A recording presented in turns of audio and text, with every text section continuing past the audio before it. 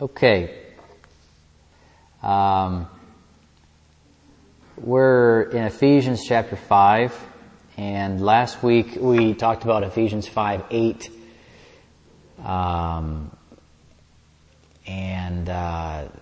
Today we're going to be looking at more of the rest of this section here on light and darkness. We talked about that last week, kind of as an introduction. I spent the whole time trying to explain something of what I think Paul is talking about when he says, "Formerly you were darkness," and how that's a reality, that a greater reality than most of us are willing to face. And yet, only in facing that reality do we begin to open ourselves up to receiving the light of life. I mean, only when we recognize that we are the darkness into which He must shine. That it is the fabric of our own thought and idea and nature, that is the darkness into which He must shine the light of His life. Only when we come to that recognition, that Spirit-given recognition, are we even opening ourselves up to know the light, to walk in the light. Paul doesn't say, "Formerly you struggled with darkness." He doesn't say that that these Ephesian believers were influenced by darkness. He tells the church of Ephesus that they were the very darkness itself. The darkness is not something that is external to the heart of man. It's not something external to you that is trying to influence you. The darkness is the blindness and the absence of light that exists in the heart of man. In fact, the soul of humanity, as it has turned from the light, as it has turned away in the fall, when we have fallen from our created purpose, the soul of man is the darkest place on earth apart from the light of Christ's life. Everything else in creation was made at least to reflect that light. And where we have been twisted and perverted by the lie, we have become a habitation of darkness. And so I don't say that just to paint an ugly picture. I say that because unless we understand that ugly picture, it is very difficult. In fact, it is impossible to understand the great necessity for the light of Christ's life. So let me just read here Ephesians 5:8, and I'm going to read this section again on light and darkness, 8 through 14. And then we'll just kind of pick it up where we left off last week.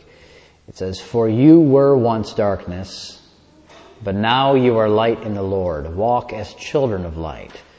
For the fruit of light," the fruit of the Spirit, some New King James or King James says fruit of the Spirit, but all their translations say fruit of the light, because that's in some older manuscripts have fruit of the light. And I think that's original. "The fruit of the light is in all goodness, righteousness, and truth, proving what is acceptable to the Lord. Have no fellowship with the unfruitful works of darkness, but rather expose them, for it is shameful even to speak of those things which are done by them in secret. But all things that are exposed are made manifest by the light, for whatever makes manifest is light. Therefore," he says, "awake you who sleep, arise from the dead, and Christ will give you light." Well, what is light? Let's start with that. What is light and what is darkness? The light is nothing more and nothing less than what God sees. Light is what God sees. It's reality. It's reality as it has been established in Christ and given to those who are born of Christ. It is the reality that is shown to the soul in a deep inner awareness, it's difficult to describe in words because it's not words, it's light, but It's like an inner awareness that makes a person awaken to, makes a person alive to, conscious of, aware of our true person, our true place, and true state of being, all of which are Christ. Christ is our life. Christ is therefore the person of our salvation. Christ is our place. He's the land of our inheritance. He is the provision and habitation that God has given us. And Christ is our state of being. That is to say, what is true of Him as the head of His body is true of the body, as partakers of Him, as members of Him, because we share one life and one spirit and one faith and one body. And so light is this profound spiritual awareness and understanding and perception of these realities as it is worked in us by the Spirit of truth. That's what light is. Light is what God sees. It's what God knows. It's what God understands being shared with us, being shown in us, being shown in the heart. I never know. Anyway, awakening us, causing us to awaken to the full light of His day. In His light, the psalmist says, in His light we see light. Apart from that light, we know only the darkness that is His absence. Darkness is the absence of light. It's what part of, if someone says, what part of my thinking is the darkness? The part that you're thinking. It's the part that comes from you. It's the part that isn't light. And when light shines in your soul, it doesn't just give you a better perspective. It gives you the perspective of an entirely different life. When light shines in your soul, it's like you're beginning to wake up. But you're waking up in a completely contrary universe. It's not the kind of light that tells you a better way to live. Most Christians are kind of interested in light for that reason. I need some light on this situation. I need some light on this problem. But see, the light of Christ doesn't really do that. It more defines you as the problem. It's a light that shows you that you are, in fact, quite dead. And there's nothing to be done about that. But it's a light that also shows you that you've been given life. And that life can be experienced. And that life, you can abide in it. You can abide in that life. And you can live by it. You can live in that light. You can walk in the light as He is in the light. And have fellowship with Him who is the light. Nevertheless, it's always not I, but Christ who lives in me, who is this light. And these are words, I know I'm quoting some scripture verses here or whatever, and these are words though that we can read in the darkness, but they become the experience of the soul. They become the experience of your soul when light shines. Light is the mind of Christ, the view of God, the reality of one new man shown to you in one new light. That's what light sees. It's an experience of the unalterable truth revealed by the Spirit who is that truth. You can't touch it, but you can know it. You can know it by participating in it. You can know the light when it shines and you see what He sees and you know what He knows. Because really, light is a participation in His view. It's a participation in His light. And the way that you and I participate in what God has done is by walking in the light that shows us what He has established, and it also shows us what He has put away. And I hear myself say things like that, and sometimes if you're just hearing words, it kind of sounds like just fancy language, but see, words are, this is just more or less an attempt to describe a little something that I've seen in the light. Seeing something is always the easy part. Putting a view into words can be very difficult. It's almost like you're trying to use dark words to describe light realities. I describe it sometimes like this. Seeing a sunset is easy. Appreciating a sunset that you're watching is simple. It's effortless. But then trying to describe the sunset to your friend over the cell phone, now that becomes difficult. Words don't really carry realities. They only describe them. And so I say that because I'm not trying to say clever words this morning. I'm just trying to pick a few words that don't totally diminish the reality of what light is, what God's light is, and the view of God. And I've seen only, relatively speaking, I am positive that I have only seen a glimmer of God's light in the face of Jesus Christ. But the glimmer that I possess shines in the darkness that I am and makes an incredible contrast in my soul, an incredible contrast. I don't know very much in the light, and I know that that's true. That's not an attempt to sound humble. That's a fact. But I have come to know at least this one thing, that there is an awesome difference. There is an incredible division between light and darkness. That much I've seen clearly. There's a division that I can see between light and darkness, and that division is an awesome thing. And I mean that in the literal sense of that word. It's an awesome thing. That division is between light and darkness, and it is called the judgment of the cross. And that division has grown greater and greater in my view over the last several years. But it's always been the same for God. That kind of freaks me out a little bit. I mean, in a good way.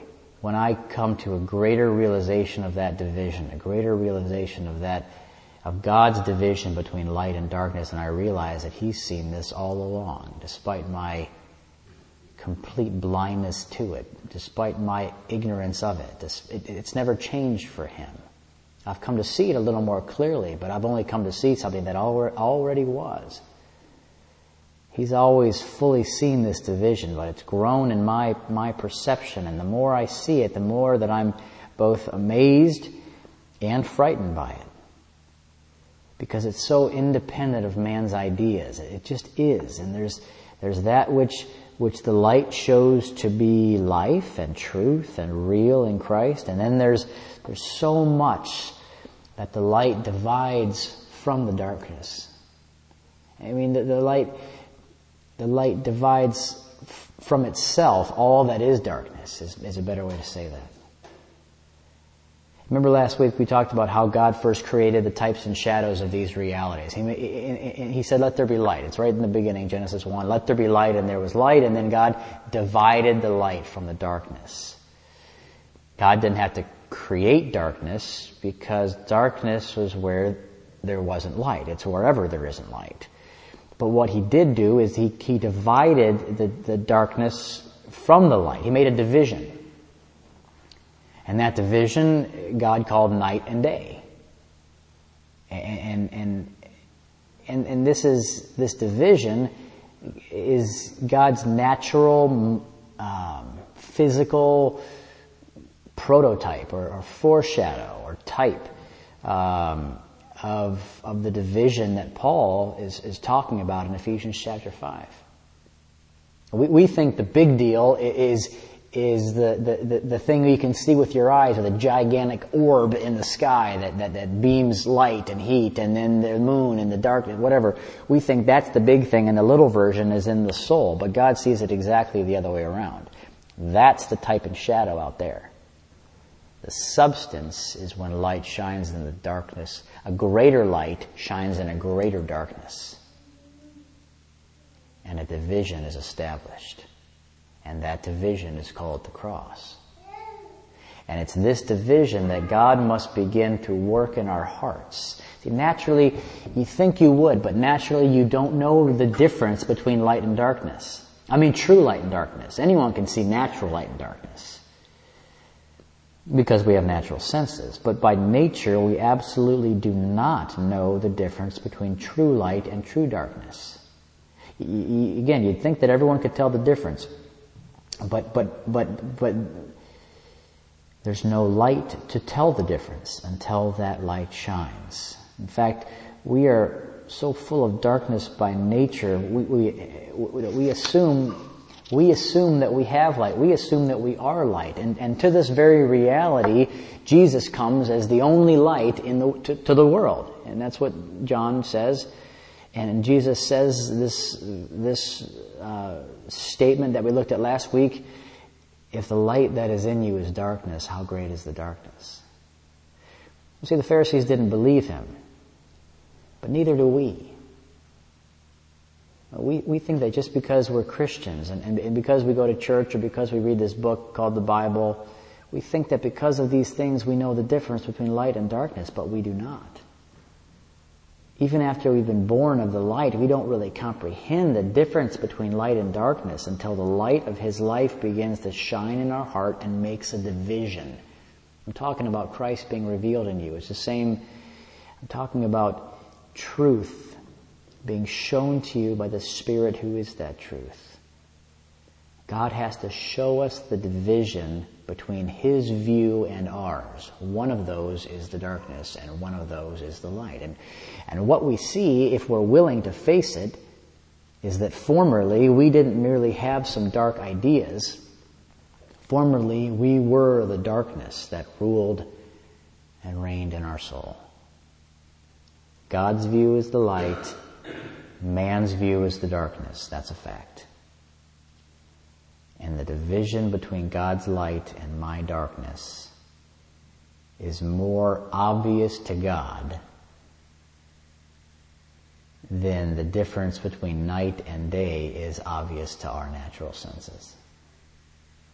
However, if we do not bow our darkened heart to Him and acknowledge our darkness, then we will forever refuse to see the light. And if we will not see the light, then we will never walk in the light. We will never abide in the light. We'll never understand the Scriptures that speak of fellowship in the light and abiding in the light and the fruit of the light.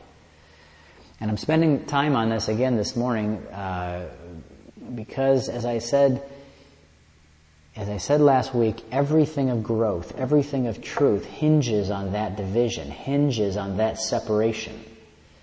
God's view is light. My view on all things, including my view of God, is darkness. And here's the kicker. Here's the real punch. As though it weren't enough to accept what I just said, Jesus takes it one step further. You know, in one place He says that the light that is in us is darkness, but then in another place He says that men love it that way. Men love it that way. Men love darkness, He says, because their deeds are evil. Now, what does that mean? I want to look at that for a minute. What does that mean? What does it mean that we love darkness because our deeds are evil? It means that because we are evil, there is something that we love about darkness. We love the fact that evil can hide in darkness and not be exposed. And that's just a general overview of what he said there.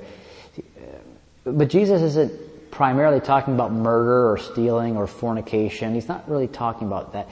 He's talking about all things that man does and thinks and wants. All things that man is given a place to hide in the darkness.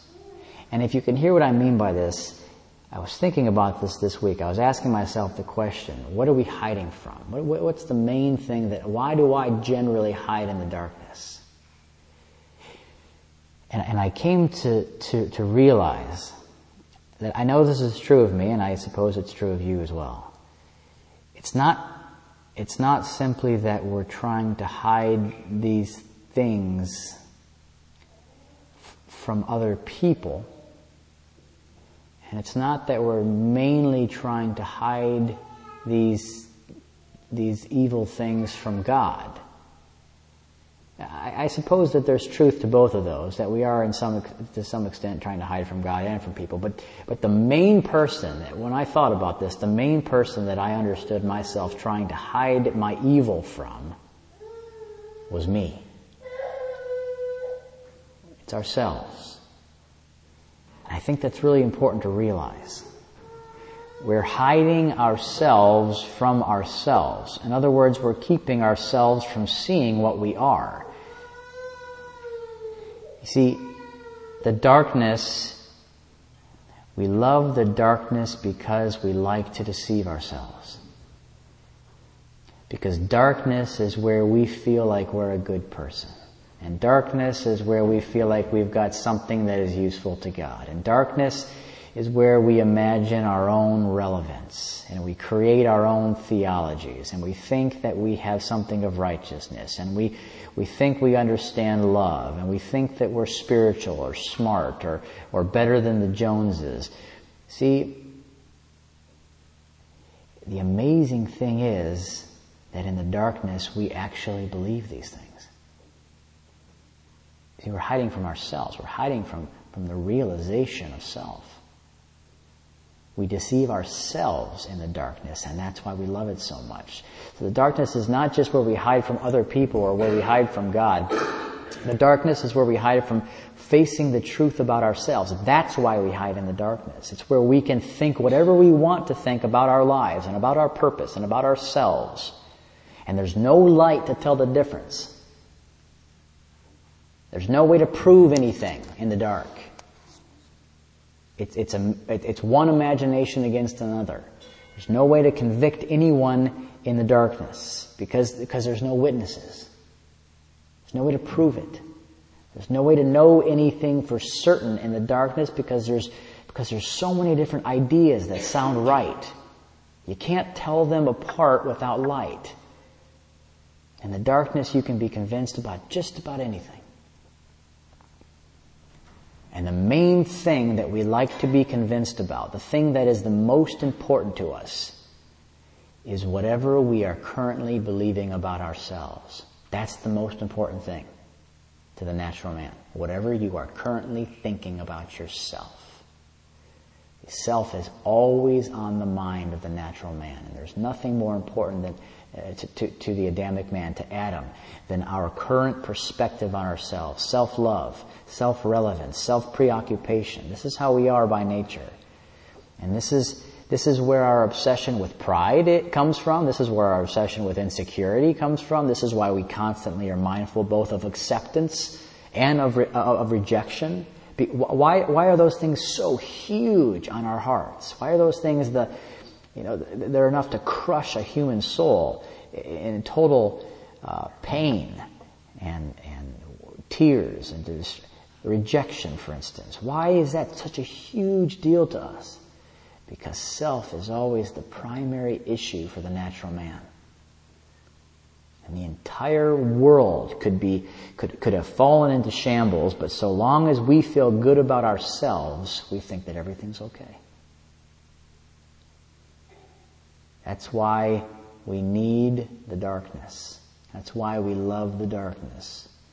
Because in the darkness we can deceive ourselves about ourselves. I mean, honestly, if you think about it, we really don't usually care if a sermon is true, so long as it makes us feel a certain way. We like to feel like we can be something in God's eyes. We like to feel like we can please Him in things that we are good at. We like to feel like He loves us just like old Grandma Betty used to love me, even when I was naughty. Don't turn on the light. It might ruin my thoughts about God. Don't turn on the light. Just paint me a nice mental picture in the darkness and send me home to think about it. And that might sound harsh, and I'm not trying to be harsh. I'm just trying to expose something. I'm trying to expose the fact that regardless of what we imagine, God has divided the light from the darkness. And we don't really hide in the darkness from Him. You understand? Nothing is dark to Him. It's just dark to us. And we hide in the darkness because we love to see ourselves that way. We love to hold on to our ideas about ourselves, about our life, about our religion, about our purpose, about everything that makes sense in the darkness, that you can't contradict in the darkness. No one can really contradict it in the darkness. The light does it automatically.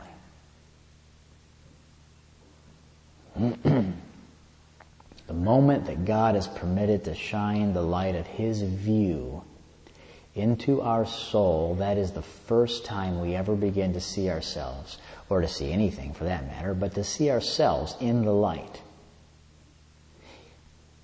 You know, and some people think I'm too hard on the natural man or on the natural mind, because I'm always talking about verses that say things like, "In the flesh dwells no good thing," or every intent of the thoughts of man's heart were evil all the time. You know, I make a big deal out of those verses. You know, the reality of our inherent darkness. It comes up in just about every one of my messages. But why is that? It didn't used to be like that for me. But everything changed the day that light began to show me what I was. Everything changed. When light began to define the problem, all it took was one flash of light for me to realize that I had been hiding all of my life. Can you hear that? I'd been hiding. It took one flash of light for me to face the fact that I had been hiding my whole Christian life. I had been hiding in the darkness where all of my imaginations could not be challenged. I've been hiding in the pitch blackness of my own thoughts about God and about Scripture and about purpose and about life, and I loved it that way. But in a flash of reality, I saw that I was the darkness where I hid. I saw that self, the natural man, the Adamic kind, me. I was the darkness where I hid from the light. And I loved it that way because my deeds were evil. I didn't hide in the darkness primarily because I didn't want other people to figure out how evil I was. In my specific case, most people didn't think I was evil. That wasn't my issue at all. I didn't hide in the darkness because I didn't want God to discover how evil I was. I actually kind of thought part of my dark imaginations was that God thought I was pretty nifty by nature. I hid in the darkness primarily because I didn't want to know what I was. I didn't want to see myself.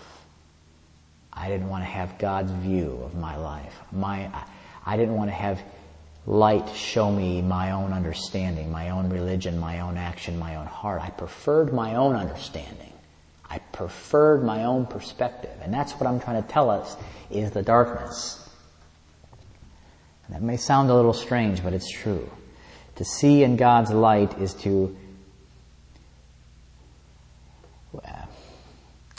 This is hard to hear maybe sometimes at first, because it sounds like I'm talking about two different things, but I'm not.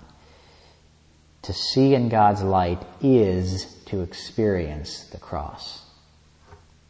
You can't separate those two things from each other. To see in God's light is to experience the cross. They're the same. To see in His light,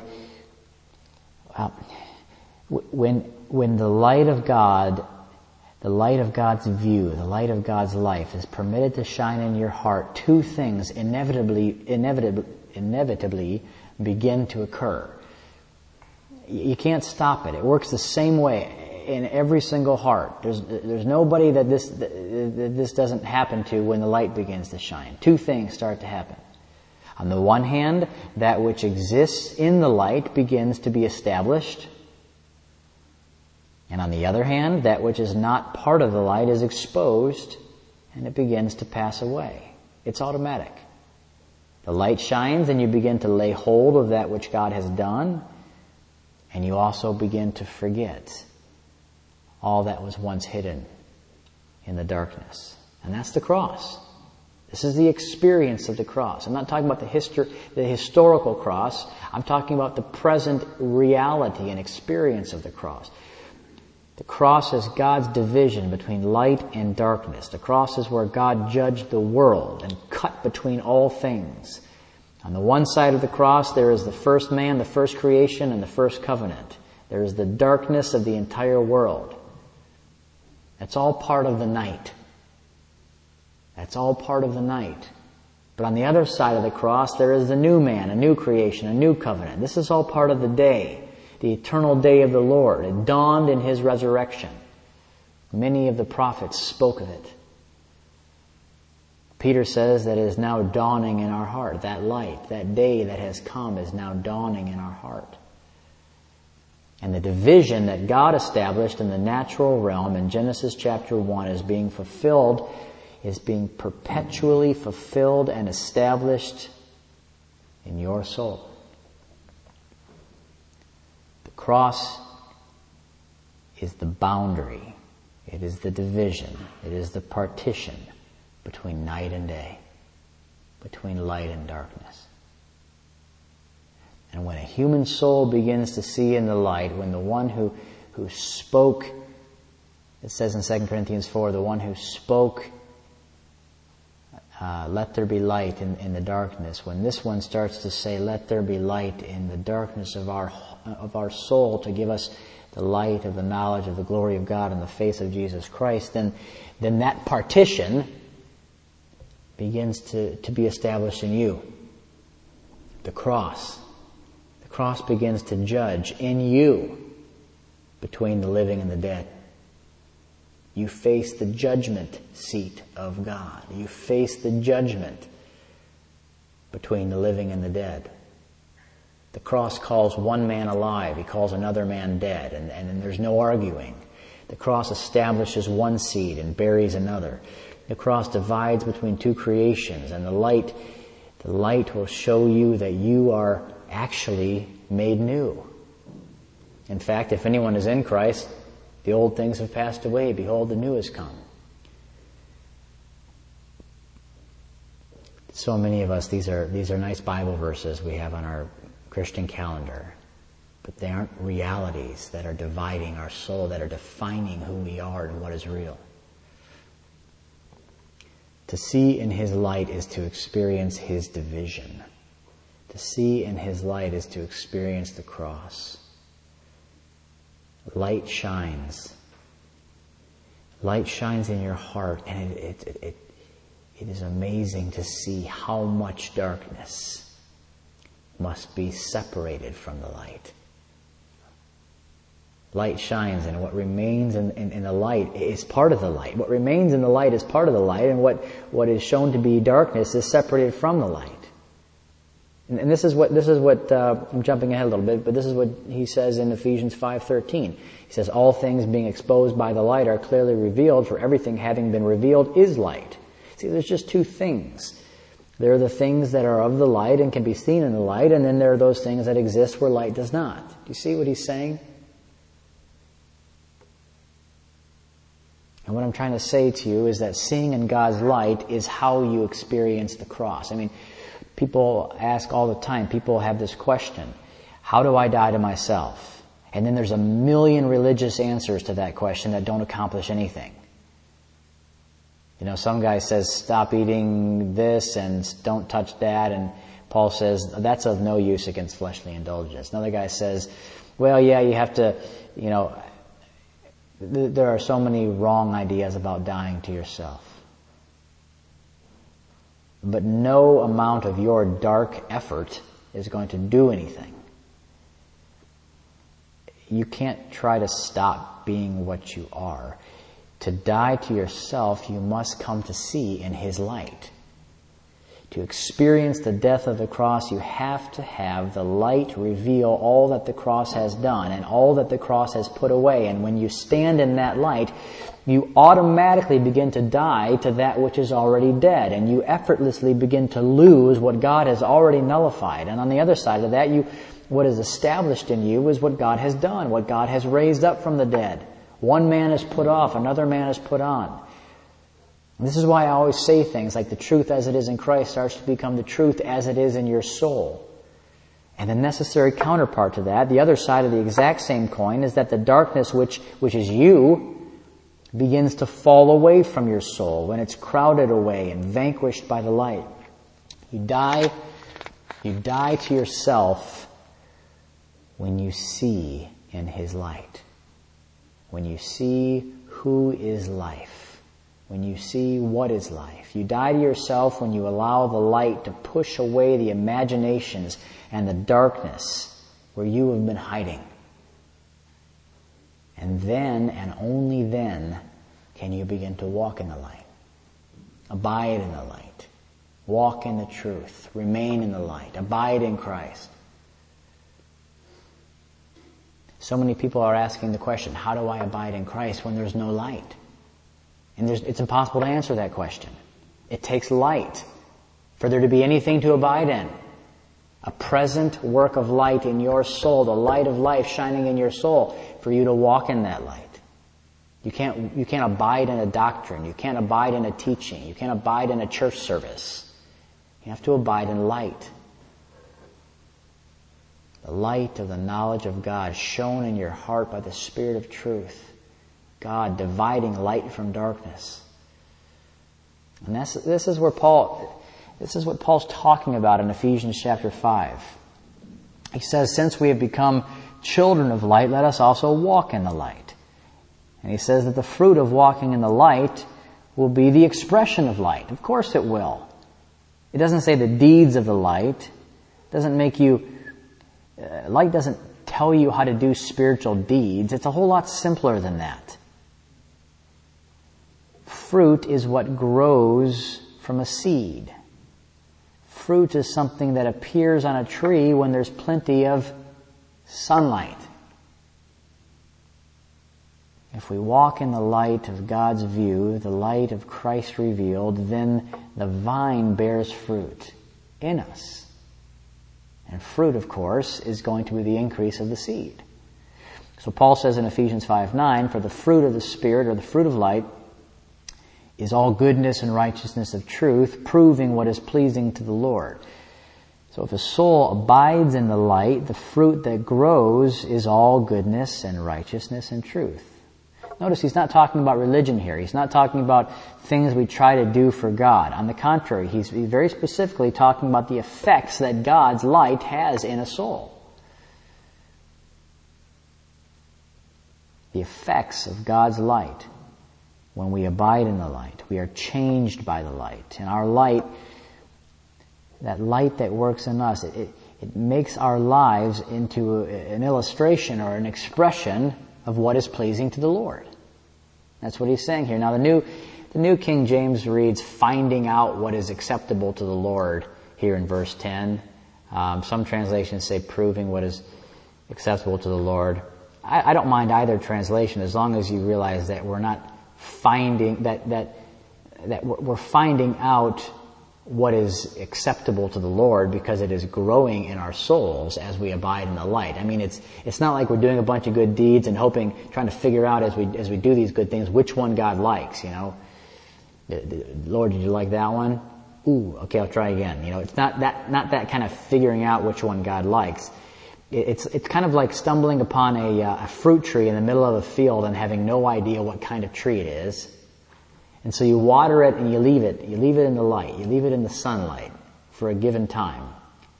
And pretty soon the fruit begins to show you what kind of tree it is. The fruit begins to prove what kind of tree it is, what kind of seed is there. The fruit demonstrates just what kind of seed you're dealing with.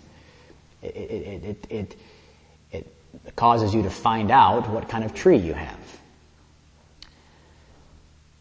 So then in the next verse, Paul contrasts the fruit of the light with the unfruitful deeds of darkness. Notice that one is fruit and one is deeds. One is something that grows from the seed, the other is something you do. And I don't think his point here is specifically to point out specific actions as much as to draw a contrast between the two sources, light and darkness. In other words, I don't think Paul has any specific bad deeds in mind here. Someone might say, well, what are the exact, deeds of darkness that he's talking about here? Which ones are shameful ones that you're not even supposed to talk about? But again, I don't really think that he's trying to highlight any particular action or any particular bad deed or bad word, but rather point to the darkness itself that is the unrenewed Adamic mind. And I think his point is that we are putting off one kind of fruit and putting on the other because we are putting off one man and putting on Christ. So the light shining in our hearts is always having this effect. It's the light of God. It's God's view. Again, it is God's understanding, God's view. Not man's perspective on good works or Christian duty or worthy causes. If it's genuinely the light of Christ's life, then it is always accomplishing two things. It is always establishing Christ himself as the life and as the source of all things, and it is also always exposing and destroying the darkness where we love to hide. And for that reason, I think Paul says, "Awake you who sleep, rise from the dead, and Christ will give you light." Now, some translations say, "Therefore it says," or "therefore he said." The Greek could be translated either way. It says or he says. And some say, he's obviously quoting something here. I don't know what it is. No one really does. It's not an Old Testament scripture. It could be some saying that was going around in the church, common saying of the day, or it could be some other writing that we don't have. But at any rate, he's applying this sentence to the very reality that we're talking about. Awake you who sleep, rise from the dead, and Christ will give you light. Amen. We'll stop with that.